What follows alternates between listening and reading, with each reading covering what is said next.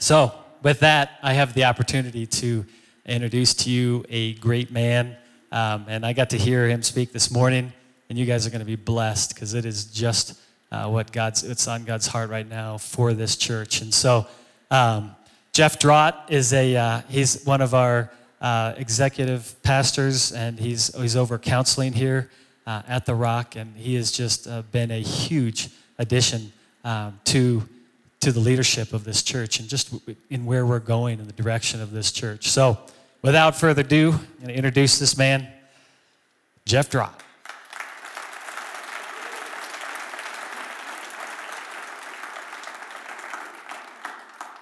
It's hard to send Mike anywhere and him not get in trouble. I mean, it's just part of his DNA and nature. You know, like, I would have come visited you.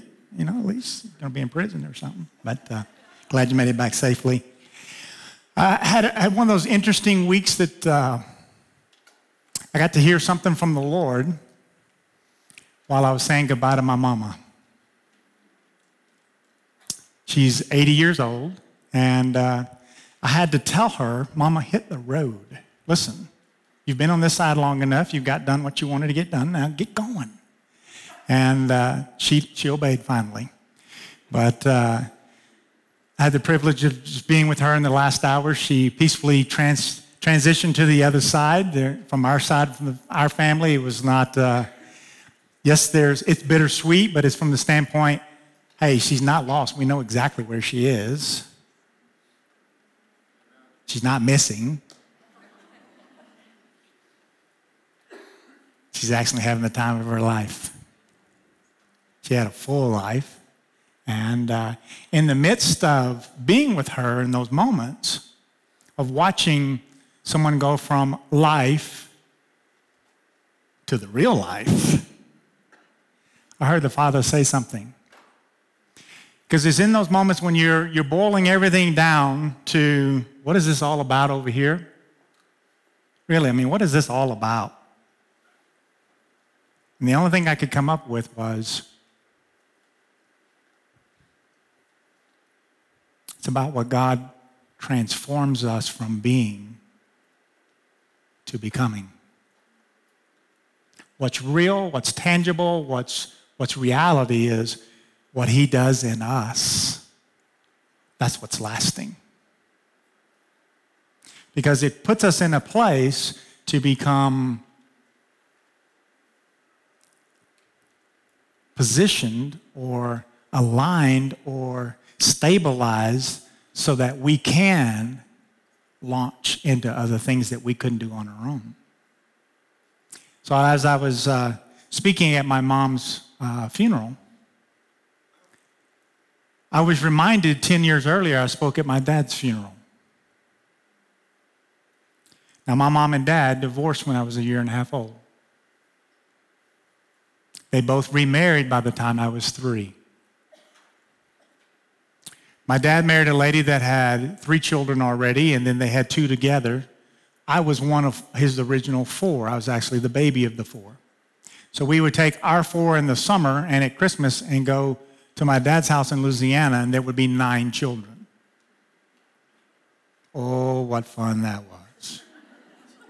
Then my mom remarries her high school sweetheart who had been married and had 3 children.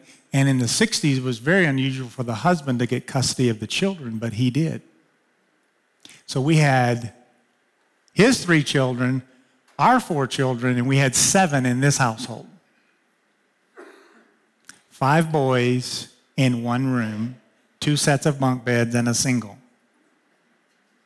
You can just imagine what that looked like. In the midst of all those children, one of the things that was the greatest transformation of my life happened when I began to realize I wasn't getting from my father what I needed. I had a stepfather that agreed, and we have a great relationship. My stepdad's awesome. Matter of fact, when my mom passed, about 10 minutes, I mean, there was a silence in the room, and there was a hush, and there was a few with tears, and I'm over there going, way to go, Mom. Tell Jesus I said I'm coming. I'll be there for long. My stepdad comes over to me, and he says, with tears in his eyes, I want to go with her. I said, stand in line, Hot Rod, right behind me. He's like, no, I'm ahead of you. It was so sweet for him to, he just loved my mom so much. Matter of fact, when she was in the rehab center, she'd been in the hospital and she's battling different ailments. And anyway, she was in the rehab center and she fell out of the bed. She was trying to get out of the bed, and she just didn't have the strength, and she fell. And when that happens in the rehab center, they don't move you. They call for the emergency vehicle so they can take them back over to the hospital. So she had to lay on the floor for an hour. My 83-year-old stepfather laid right beside her. The nurses that came up and down the hall got to witness an unusual thing. Genuine love. He just laid right beside her for an hour, told her how much he loved her. It was so sweet. But he longed to be with his best friend when she was gone. It'd be interesting to watch in the next year, days or years or months, how he responds. A lot of times, many will go quickly after their best friend goes because they just long to be with them. And it'll be okay with us. He's had a phenomenal life as well. We love him, and he's been an incredible father to us. But part of the decision they made when we were children is that she would raise her 4 and he would raise his 3, and they really wouldn't crisscross. And that left a void. Left a void for me. It wasn't his intent, wasn't his heart. It just left a void for me. He attended all my sporting events. He came to everything. He was highly encouraging. But I longed to be affirmed by a father. We have to understand my relationship with my dad. He had his own family now. And he was busy. He was providing for a family of 7. And, then we would come, and then, my goodness, there's a family of 400, it felt like. And, it was just, it was a crazy dynamics. And I get saved at 14, and I'm battling bitterness because I don't have his attention. And all the important events that I go through, he doesn't attend. I graduate high school, he never comes. All my high school events, he never showed up one time. And I played every sport, and he didn't come. And then I got married a junior in college, and he didn't come to my wedding. And then I graduated college. It wasn't summa cum laude. It was oh laude, I'm out of here, but I graduated. But he didn't come. And then we started having grandbabies for him, and that would carry his name. I had the only grandson that would carry his name, and he didn't come. And in the midst of this, the Father's talking to me about transformations, and part of that is he says to me, I want you to let him go. I said, okay, I'll do that. He said, now, because you have a sorry attitude, I want you to call him and ask him to forgive you. And I said to the Holy Spirit, no way. No way. I'm not doing that. I know you're into transformations. I'm into transformations. I love being transformed, but I'm not doing that. He goes, do you want to be transformed? I'm like, yes, but no. He said, call him. Ask him to forgive you for your sorry attitude. And I said, okay. So I called my dad when I was a young man, and I said, Dad, I need to ask you to forgive me. And he said, son, let's not have this conversation. I said, Dad, I'm having this conversation. He said, I don't want to have this conversation. I said, we're going to have this conversation. I said, I need to hear you say, I forgive you for having such a sorry attitude. He goes, I'm not saying that. I said, yes, you are going to say it. I'm never going to hang up. He said, okay, I'll say it just to get you off the line. Okay, I forgive you if that helps you. I said, it helps me. And it did something. And later in life, I knew that he had come into an encounter with the Lord, and the Lord asked me to pray that real people would come into his life and minister real Jesus really to him. And at his funeral, when I'm doing his funeral, I had 3 people come up to me, and all 3 told me the same story. At work, at the post office, at the flower shop, and his fishing buddy. I want you to know I told your dad about Jesus every day. The real Jesus you talked about at the funeral, that's the real Jesus I told him about. I said, I want you to know you changed his life. And the Lord had already told me, you'll see him in heaven. I said, great. So I finished his funeral. I tapped his casket on the way out of the graveyard. I just tapped his casket and said, Dad, I'll see you on the other side. I was fine. I wasn't shedding any tears. I wasn't brokenhearted. I drove back from Louisiana to Texas, and I went to work the next day. Next day, I was a pastor, and we gathered around. We had a business meeting over some things we were going to do. One of the guys prayed, and when they started to pray, I instantly started crying. And I'm like, what is going on? And I couldn't stop.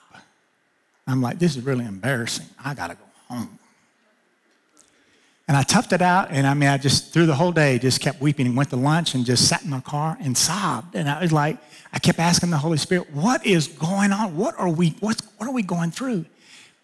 And at the end of the day, I remember sitting in my car before I drove home. He said to me, son, what you buried yesterday was the hope that you'd ever be affirmed by your father. That's a big deal to a boy. Son, today, I affirm you, and my affirmation is greater than his will ever be, and you've got mine. That second, I stopped crying. That second, I stopped mourning and not cried over my dad's death in 10 years. That's a transformation.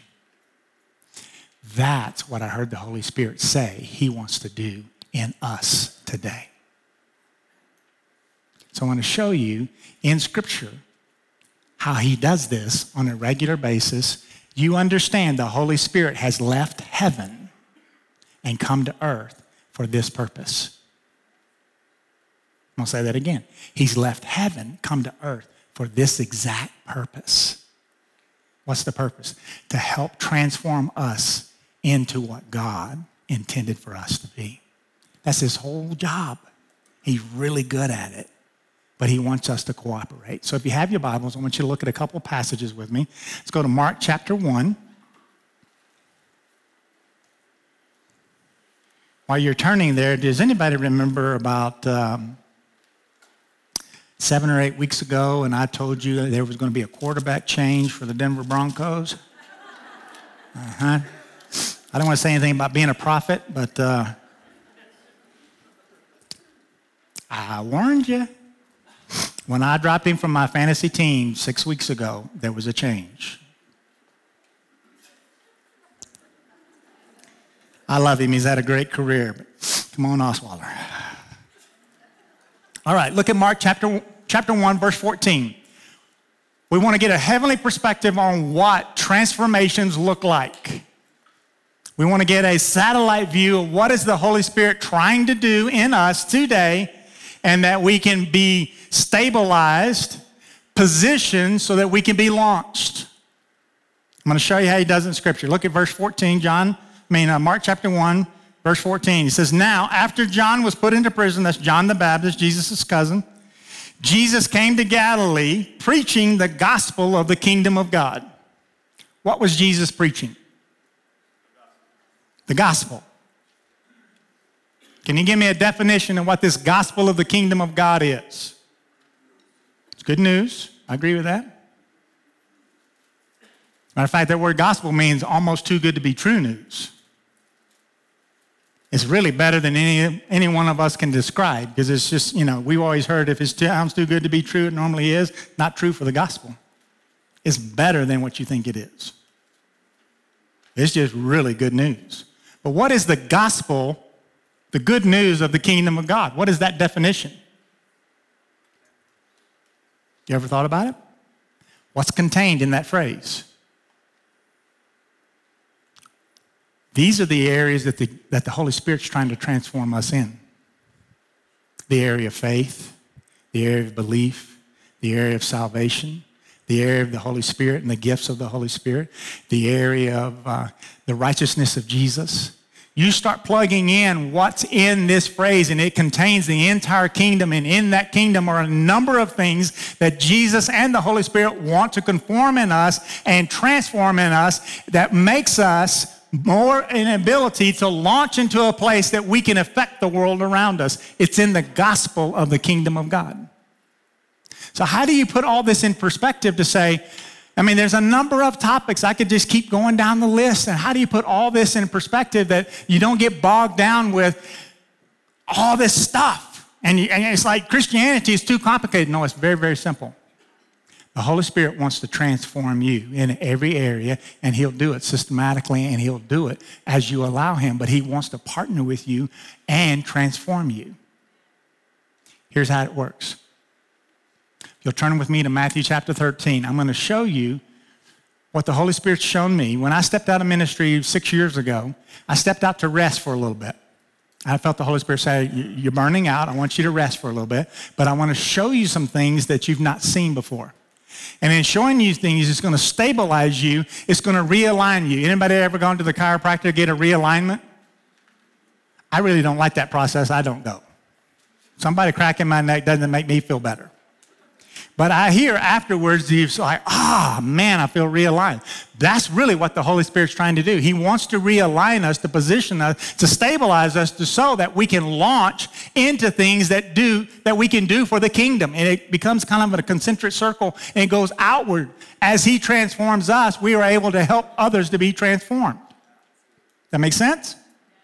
So I'm going to show you a 3-step process of what he does, how he does it, and what he's doing right now. Matter of fact, in the room today, he's already told me there are people in the room today, he's working on a certain area, and he's wanting you to cooperate with him because there's a transformation that's coming in this process that will stabilize you. A couple of weeks ago, I had something surface at work. I had to sit down with my boss. And I vomited on him. Always a fun day. The next day I met with him, I said, I want you to forget everything I said yesterday. That was purely out of a wound of rejection. I've been wounded by rejection. Anybody else in the building ever had anything to do with rejection? Any? Rest of you a bunch of liars. I said, matter of fact, I told my owner, he's here today, I said, I'm going to give you permission. I'm exposing something to you. He loves Jesus. I said, I'm giving you permission. When this thing surfaces again, slap it. I said, well, at least acknowledge it and call it for what it is. I want a transformation in the area of rejection more than I want to hold on to my rejection. And I'm asking you, help me. If you see it surface again, help me. I want to be transformed in this area. And I'm admitting to you, I haven't been, but I admit to you, it's here, it's present, it's real, and I need help. He's like, I'll do it. I said, good. Do you mean it? He goes, I really mean it. I said, God, I love working with you. I want to show you in Matthew chapter 13 how this happens.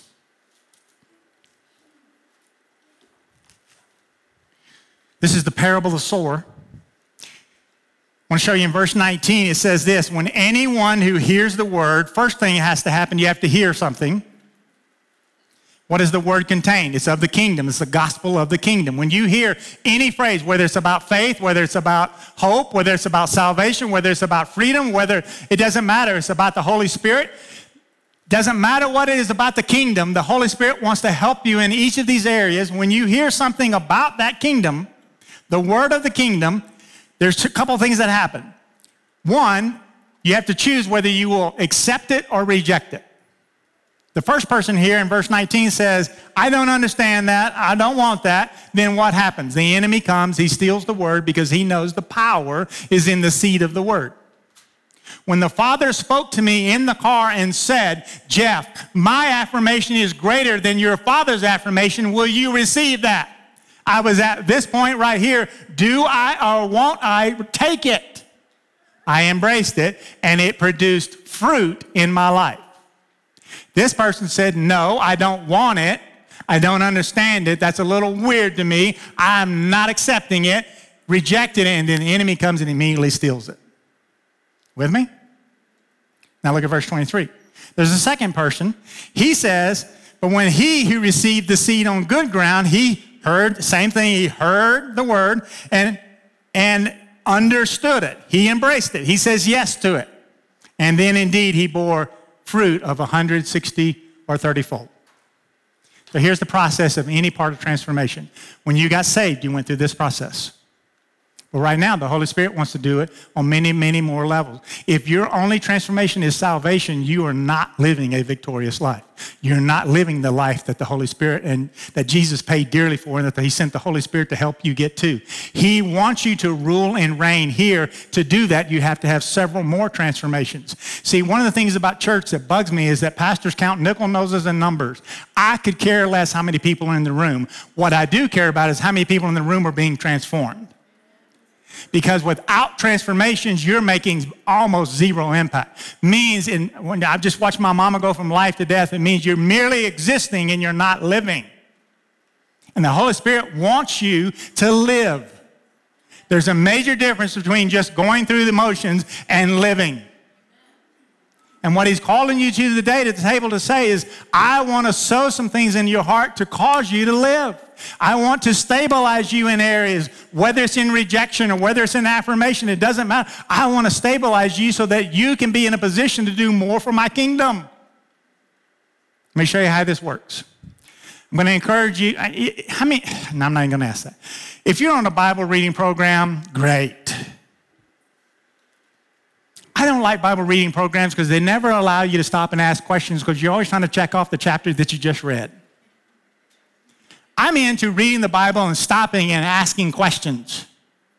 For example, there's three things that happen here. One, they had to hear something. Two, they had to understand it, receive it. And three, to produce fruit. So every time that you come across a story in Scripture that somebody's been transformed, you ought to stop and ask three questions. What they hear, what they understand, and what was the fruit of that understanding. Let me just give you an example. Take the centurion. He's a soldier. He's over a garrison or a unit of an army. He has at least 100 soldiers in his unit. He says to Jesus, Jesus, I too am a man under authority. Stop. What's the topic? Authority. I understand authority.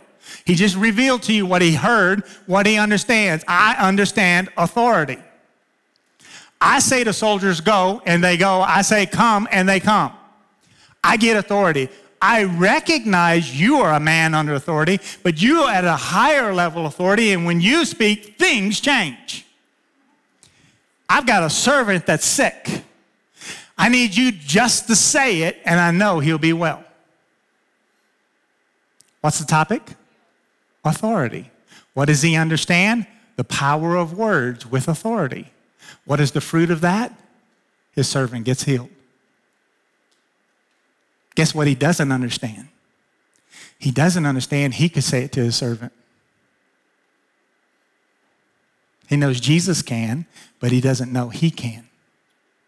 That's a higher level of understanding than he's currently understanding. His level of understanding is down here, 30-fold. There's a higher level when you get the understanding that Jesus is now in me. I speak to servants and they get healed through the name of Jesus. That makes sense? How come he didn't understand he could do it? He never heard that part. See how important hearing is? How do you know you can partner with the Holy Spirit if you don't think he wants to partner with you? How can you partner with the Holy Spirit if you think he's weird and wacky? I mean, he is a Holy Ghost. There's entire denominations that want nothing to do with him. Guess what they get? They get no fruit in the benefit of what he has. Yes, they are saved. Yes, they will be in heaven. Yes, I think that may be where the weeping and gnashing of teeth becomes into plays when they get to heaven. Just for a short period of time, there may be a little weeping and gnashing of teeth like, I could have had that. I could have exercised. Oh, man. Oh, I'm with Jesus. It's okay. Take one more. Syrophoenician woman. You know, she has a daughter that's being influenced by a demon and all the stuff that's coming with that. She comes to Jesus and she says, Jesus, I need you to set my daughter free. And through kind of the disciple trying to push her away, Jesus kind of tests and just see what she understands. He says, you're talking about children's bread, and that's not for dogs. Man, doesn't that sound harsh from Jesus? You just call that woman a dog? What he meant was, I came for the Jews. It's not intended for unbelievers of the Gentiles. But she says this, yes, Lord, that's true. But even the dogs in the Father's house get the crumbs from the Father's table. And he marvels at her. What's the topic? What's she hear? In the Father's house, there are benefits. There's plenty. There's overwhelming good stuff. And she's a dog in the Father's house. Yep, I'm being grafted in, but guess what? I'm in the house. The Gentiles later got grafted in. There's only 3 Gentiles in all of Jesus' ministry that ever received anything from Jesus. The centurion, Roman, her, a Syrophoenician, she was Greek, and then the woman at the well, she was a half-breed Samaritan. Those 3 brought into their day something that was reserved for another day, and it came through their understanding of what they heard, and they got the fruit today of what was reserved for another day. The fruit is her daughter was set free. How did she get it? Because she understood to say to the master, at least I know that there are dogs in the house and they eat the crumbs off the floor. I get it. I'm going to be in the house. I want the benefits of the house now. And Jesus says, it's yours. She goes home and her daughter's totally well. Seeing the picture? Seeing how this works? This is how he wants to transform you. What area do you need to be transformed in? Let me show you one that's maybe a little more difficult. Open your Bibles and we'll look at this and take a different approach. But look in John chapter 21. I want you to see this particular one. We've looked at authority. That's in the kingdom of God. We've looked at the Father's house and what it contains. That's in the kingdom of God. Those messages are there. Look at verse 7 of chapter 21, John. Look at what John says here. Therefore, that disciple whom Jesus loved said to Peter, it's the Lord. Now, when Simon Peter heard that it was the Lord, he put on his outer garment, dove into the water, and swam to the shore. What's the topic? The setting is Jesus, after his resurrection, is on the shore, calls out to his fisherman buddies. They don't know who he is. They call out to his fisherman buddies and say, hey, you catch any fish? Bring them, we'll have breakfast. And we hadn't caught anything. He said, cast your net on the other side, and he almost sunk the boat. John says the disciple whom Jesus loved recognizes it's the Lord and tells Peter. Peter puts on his garment and dives in. Why is John addressing this as he's writing about himself as a disciple that Jesus loved? He only says it 5 times. This is one of the 5. Why is he going through this process? We as preachers have made fun of John for saying, it's the disciple whom Jesus loved outran Peter to the tomb. So the disciple whom Jesus loved is faster than Peter. Congratulations, John. That's goofy. The disciple whom Jesus loved was leaning on Jesus when he announced, one of you is going to betray me. Why is he doing this? Well, I want to compare just a few days, it could have been a month earlier. I want to compare a day in John's life to this statement. All right? If you have your Bibles there, go to Luke chapter, it's Luke 14. Let me double check that. Luke 9, I knew that. Luke 9, I'm going to paraphrase some of this for you to shorten it. But Luke 9:44 through 56 give a day in John's life prior to him making this statement, I'm the disciple whom he loved. And I'm going to show you something about what I've heard from the Holy Spirit concerning John. Verse 44 starts out where Jesus begins to declare to them about his death. And he says, hey guys, I'm going to go to Jerusalem and I'm going to die. They don't get it. Look what it says in verse 44. It said, let these words sink down into your ears. The Son of Man is about to be delivered into the hands of men. And in verse 45, but they did not understand that, saying it was hidden from them and that they did not perceive it. And then it says this. I want you to catch this. Note number one. They were afraid to ask Jesus. John was one of the guys that were afraid to ask Jesus any questions about this. So nobody asked Jesus questions because they're in fear of asking Jesus. Anybody ever been in a relationship where you've been afraid to ask whoever you're in a relationship with? You ever lived in fear? It's miserable. Miserable. John goes from that to they pull off by themselves with the 12 and they start arguing over who's going to be the greatest. I'm not going to take the time to read, but who's going to be the greatest. Jesus uses the gift of the Holy Spirit, a word of knowledge, and perceives what their conversation is because he's not included. And he pulls the child, puts it in the middle and says, if you're not the least of these, will be the greatest of these, and you guys are having a dumb conversation. So he goes from being afraid to ask Jesus to bragging on who's going to be the greatest. Now they leave that scenario, and John pipes in right after that and says to Jesus, oh, by the way, there were some guys casting out demons who don't follow us, and I rebuked them, and I set them in their rightful place, and I let them know that wasn't appropriate because they're not followers of us, and therefore I just wanted you to know I really am the man. And Jesus goes, why would you talk against somebody who's for us like they were against us? If they're for us, they're not against us, they're on our team. That was dumb. So in baseball, 3 strikes, you're normally out. John didn't stop there. He went for the 4th one. Right after that, they head to a town in Samaria. It's a little small village in Samaritan. And they sent 4 runners as Jesus is making his way to Jerusalem. And they sent 4 runners and they're saying, hey, Jesus, the King of the Messiah, is coming into town. And we want to tell you all about it. And they sent 4 runners. And when they got there with Jesus and the disciples, they realized the entire village said, Jesus, take a hike, get out of our village. Sounds very familiar with what Mike was experiencing in China. We don't want anything to do with you, Jesus. Hit the road, Jack.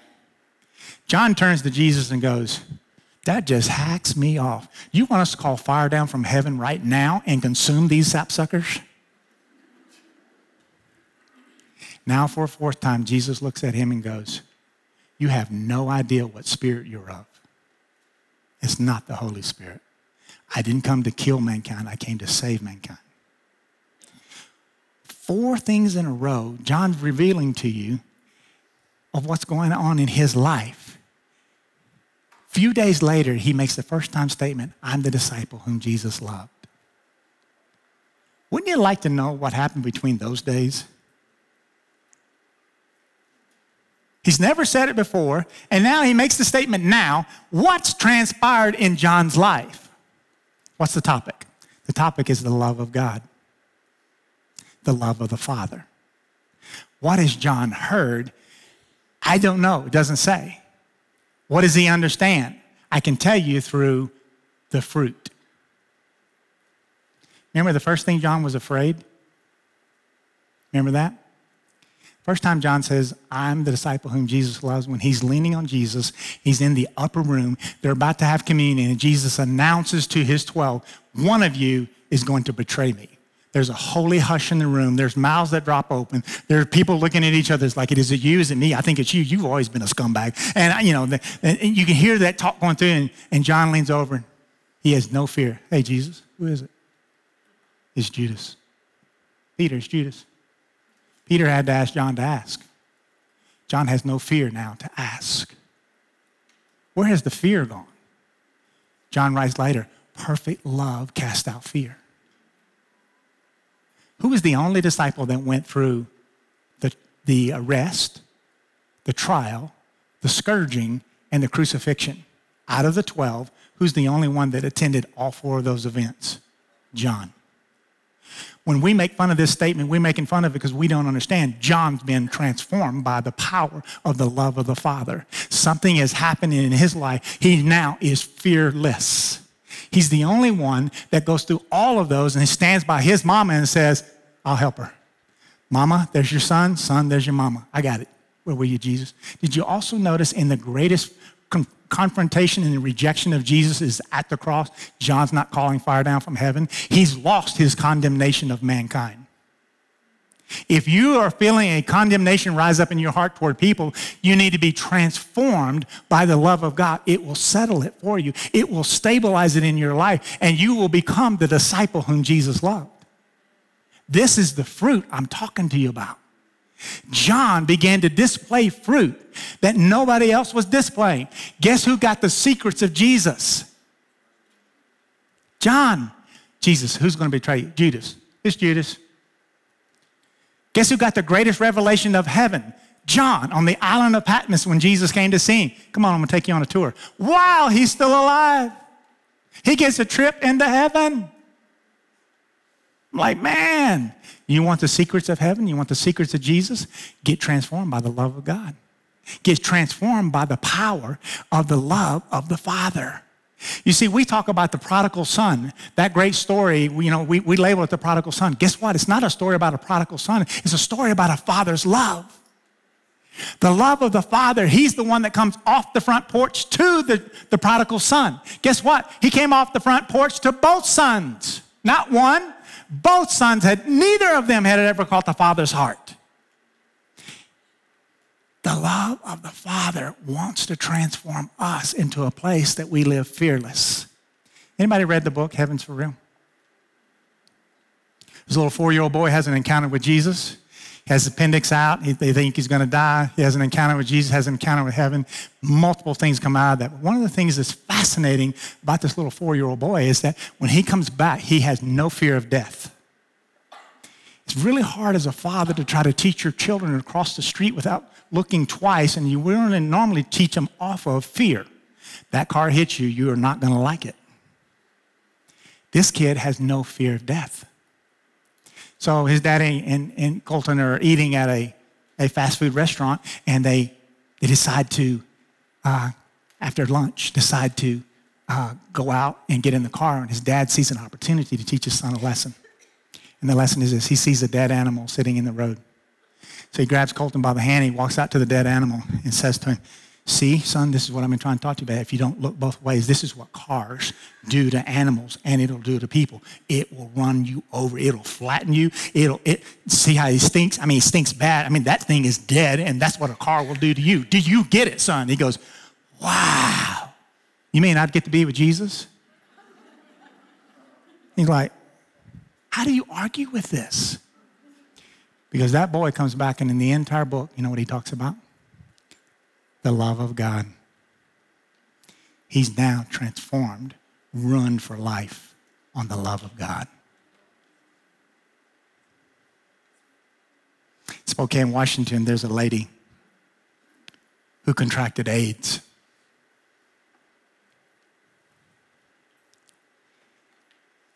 You can imagine how the news hit her. Shame, guilt, sadness, anger. She's got it, full-blown case of AIDS. She hears about the healing rooms in Spokane that were reopened by Cal Pearson the late 90s, early 2000, and they're seeing miraculous things happen, and someone tells her about it, so she goes. And they pray over her, and then she goes back and has her blood drawn to check what's happening with the AIDS virus in her body. And what she noticed from the original mark, it is now dropped a few centimeters, millimeters, whatever the measurement in the blood is. It's dropped. She's like, wow. So she goes back to the healing rooms and asks them to pray again. They pray again, and she comes back, has her blood drawn, and they look again, and it's dropped from the original level down to the first level. It's now dropped again. She goes, oh my gosh, this is working. She goes back to the healing rooms one day a week for 6 months. At the end of 6 months, they draw her blood. And the doctor says to her, honey, I don't know how to tell you this, but the AIDS virus is not detectable in your bloodstream at all. You're AIDS-free. You can imagine the elation and the joy. She's overwhelmed with the gratitude toward the love of God that he's put upon her. She says to Jesus, you've done so much for me. What could I do for you? You've done so much for me. What could I do for you? He goes, you want to do something for me? He goes, yes. I said, okay, I want you to go down to the local mall and I want you to buy as many girl gifts, women gifts as you can possibly get into your car. And there's a bar downtown Spokane, Washington that have ladies that dance down there and nobody pays attention to them. And I want you to go overwhelm them with those gifts. She goes, that sounds fun. So she goes to the mall. She likes shopping, and she loads her car up with all of these gifts for women. She goes down to the bar. She pulls up in front. She goes inside, and she says to the owner, hey, excuse me, sir, are you the owner of the bar? He says, yes. She said, I've got some gifts for your girls. Would you mind calling them out? I'd like to bless them. He said, you're going to do what? He goes, I have gifts for your girls. Is it okay if I give them to them? He goes, sure. Yeah, why not? So he calls all the girls out. She brings all the gifts in, and you can imagine what happened. By the end of this session, they are all blubbering. They're weeping. They can't believe all this stuff is for them. Nobody in their entire lives ever paid attention to them. And all of a sudden, she's lavishing them. And so she's on her way out, and the bar owner says, excuse me, ma'am, come here. Hey, listen, I'm kind of a big wig down here in this part of the district. I know it's not, it's not the highfalutin district, but I am kind of one of the big shots. And, what you did today was really pretty impressive. So if you ever want to do anything down here ever again, you come see me and I'll get it done. This was really good. Thank you for doing this today. My girls, they were really blessed. She goes, okay, thank you. She leaves. She goes out and said, Jesus, that was so fun. He goes, you want to do something else? He goes, yeah, I would love it. Yes. He goes, why don't we have church in that bar? She goes, that'd be amazing. Yeah, so she goes back in and says to the bar owner, hey, I have another idea, and I want to have a church service in your bar. He goes, there ain't no way you're having church service in my bar. Man, you're off, you're a rocker. You're a little weird to start with, but you're really getting weird now. No. She said, you said I could ask for anything and you'd get it done, Mr. Big Shot. He said, I did say that, didn't I? I said, yep. Okay, you can have church in the bar. So she goes back out and says, okay, Lord, what do you want church to look like? He says, I want you to call the Hyatt on the other side of the tracks, and I want you to ask them to cater the meal. Really? So there could be over 400 people. She goes, I know. They'll do it. So she calls the Hyatt. She says, hey, this is what I'm doing. I'm putting a service, and we're bringing in all the drug addicts and all the homeless and the prostitutes and all everybody that's in this. We're bringing them all in. We're having one service, and we want you to cater the meal. And they go, we'll do it. So they bring their finest china, and they stack everything up, and they fill the bar, cover all the pool tables with amazing food. It's top-notch. It's high-end. It's flute. So all the street people accept the invitation, and they all show up, and they walk in, and they freeze. We can't eat on that china. We've never eaten on china. She takes him by the hand and said, by God, you're in Daddy's house now. In Daddy's house, there's a lot of good things, and you get a part of that. Today is your day. Take that, go down, fill your plate, and if you want more, come back. There's plenty. Fed everybody. The church service was she found a few drug addicts, a few prostitutes, and a few pimps that had given their heart to Jesus, and she paraded them across the stage, and every one of them told their testimony of what Jesus had done for them. Many transformed lives that day. At the end of the day, everybody's left. Hyatt's taking all their stuff back. She's finished picking up her stuff and headed to the door, and the bar owner says, ma'am, this time he's weeping. He said, I knew there would be a day God would hunt me down. She said, excuse me? He said, I knew there would be a day God would hunt me down.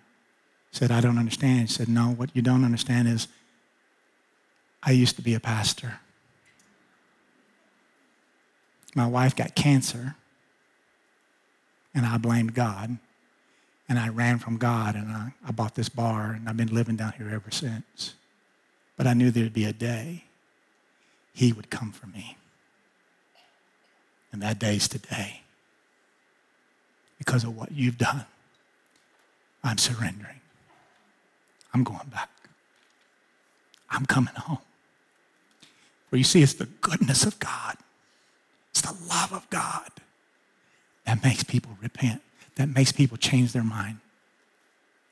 The city council was so impressed with what she done in the downtown district of Spokane, Washington. They called her into the city council meeting and said, ma'am, we've tried to transform that district for a number of years. We spent a lot of dollars and nothing's happening. We're going to open the entire books of the city council of all the city funds, and we're going to give them to you. You've done more in one event than we've done in years, and we're going to put you in charge now. you transform that district because you have the plan and we don't, and we'll fund everything you want to do. One little lady with AIDS, overwhelmed by the love of God, transforms a city.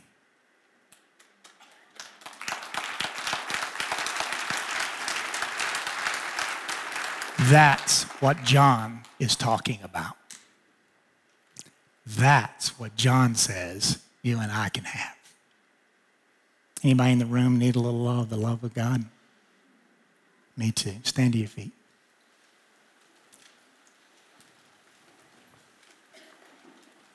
Father, every heart represented by a hand that said, I want to be transformed by the love of the Father. I don't understand everything that John went to, but I want to. And as I look into his life and what he went from or went to, I'm asking you today, transform my own life with your love, with your goodness, with your mercy. Overwhelm me with your love, Father. Every hand that was raised here said, I want that too. Holy Spirit, I ask you, in their circumstances and in the situations that they're in, that you begin to overwhelm them, that in my Father's house, there's many blessings, there's many good things, and we're in the Father's house and we have access to it today. I ask that you just begin to let us see it so that we can access it and partake of what you've already provided. And I ask you to do it in Jesus' name. Amen. I ask our altar ministry team to go ahead and come to the front. If you're here today and you have need of ministry in any area, you're going through something, you want somebody to agree with you in prayer, I'm going to ask you to come down here and let us pray for you and just join you in watching what God wants to do in your life. All right? You received the word today? Go ask those questions. Every person you see in the scripture, ask what they hear, what they understand, what fruit are they carrying out of that. I want the fruit. God bless you. You are dismissed.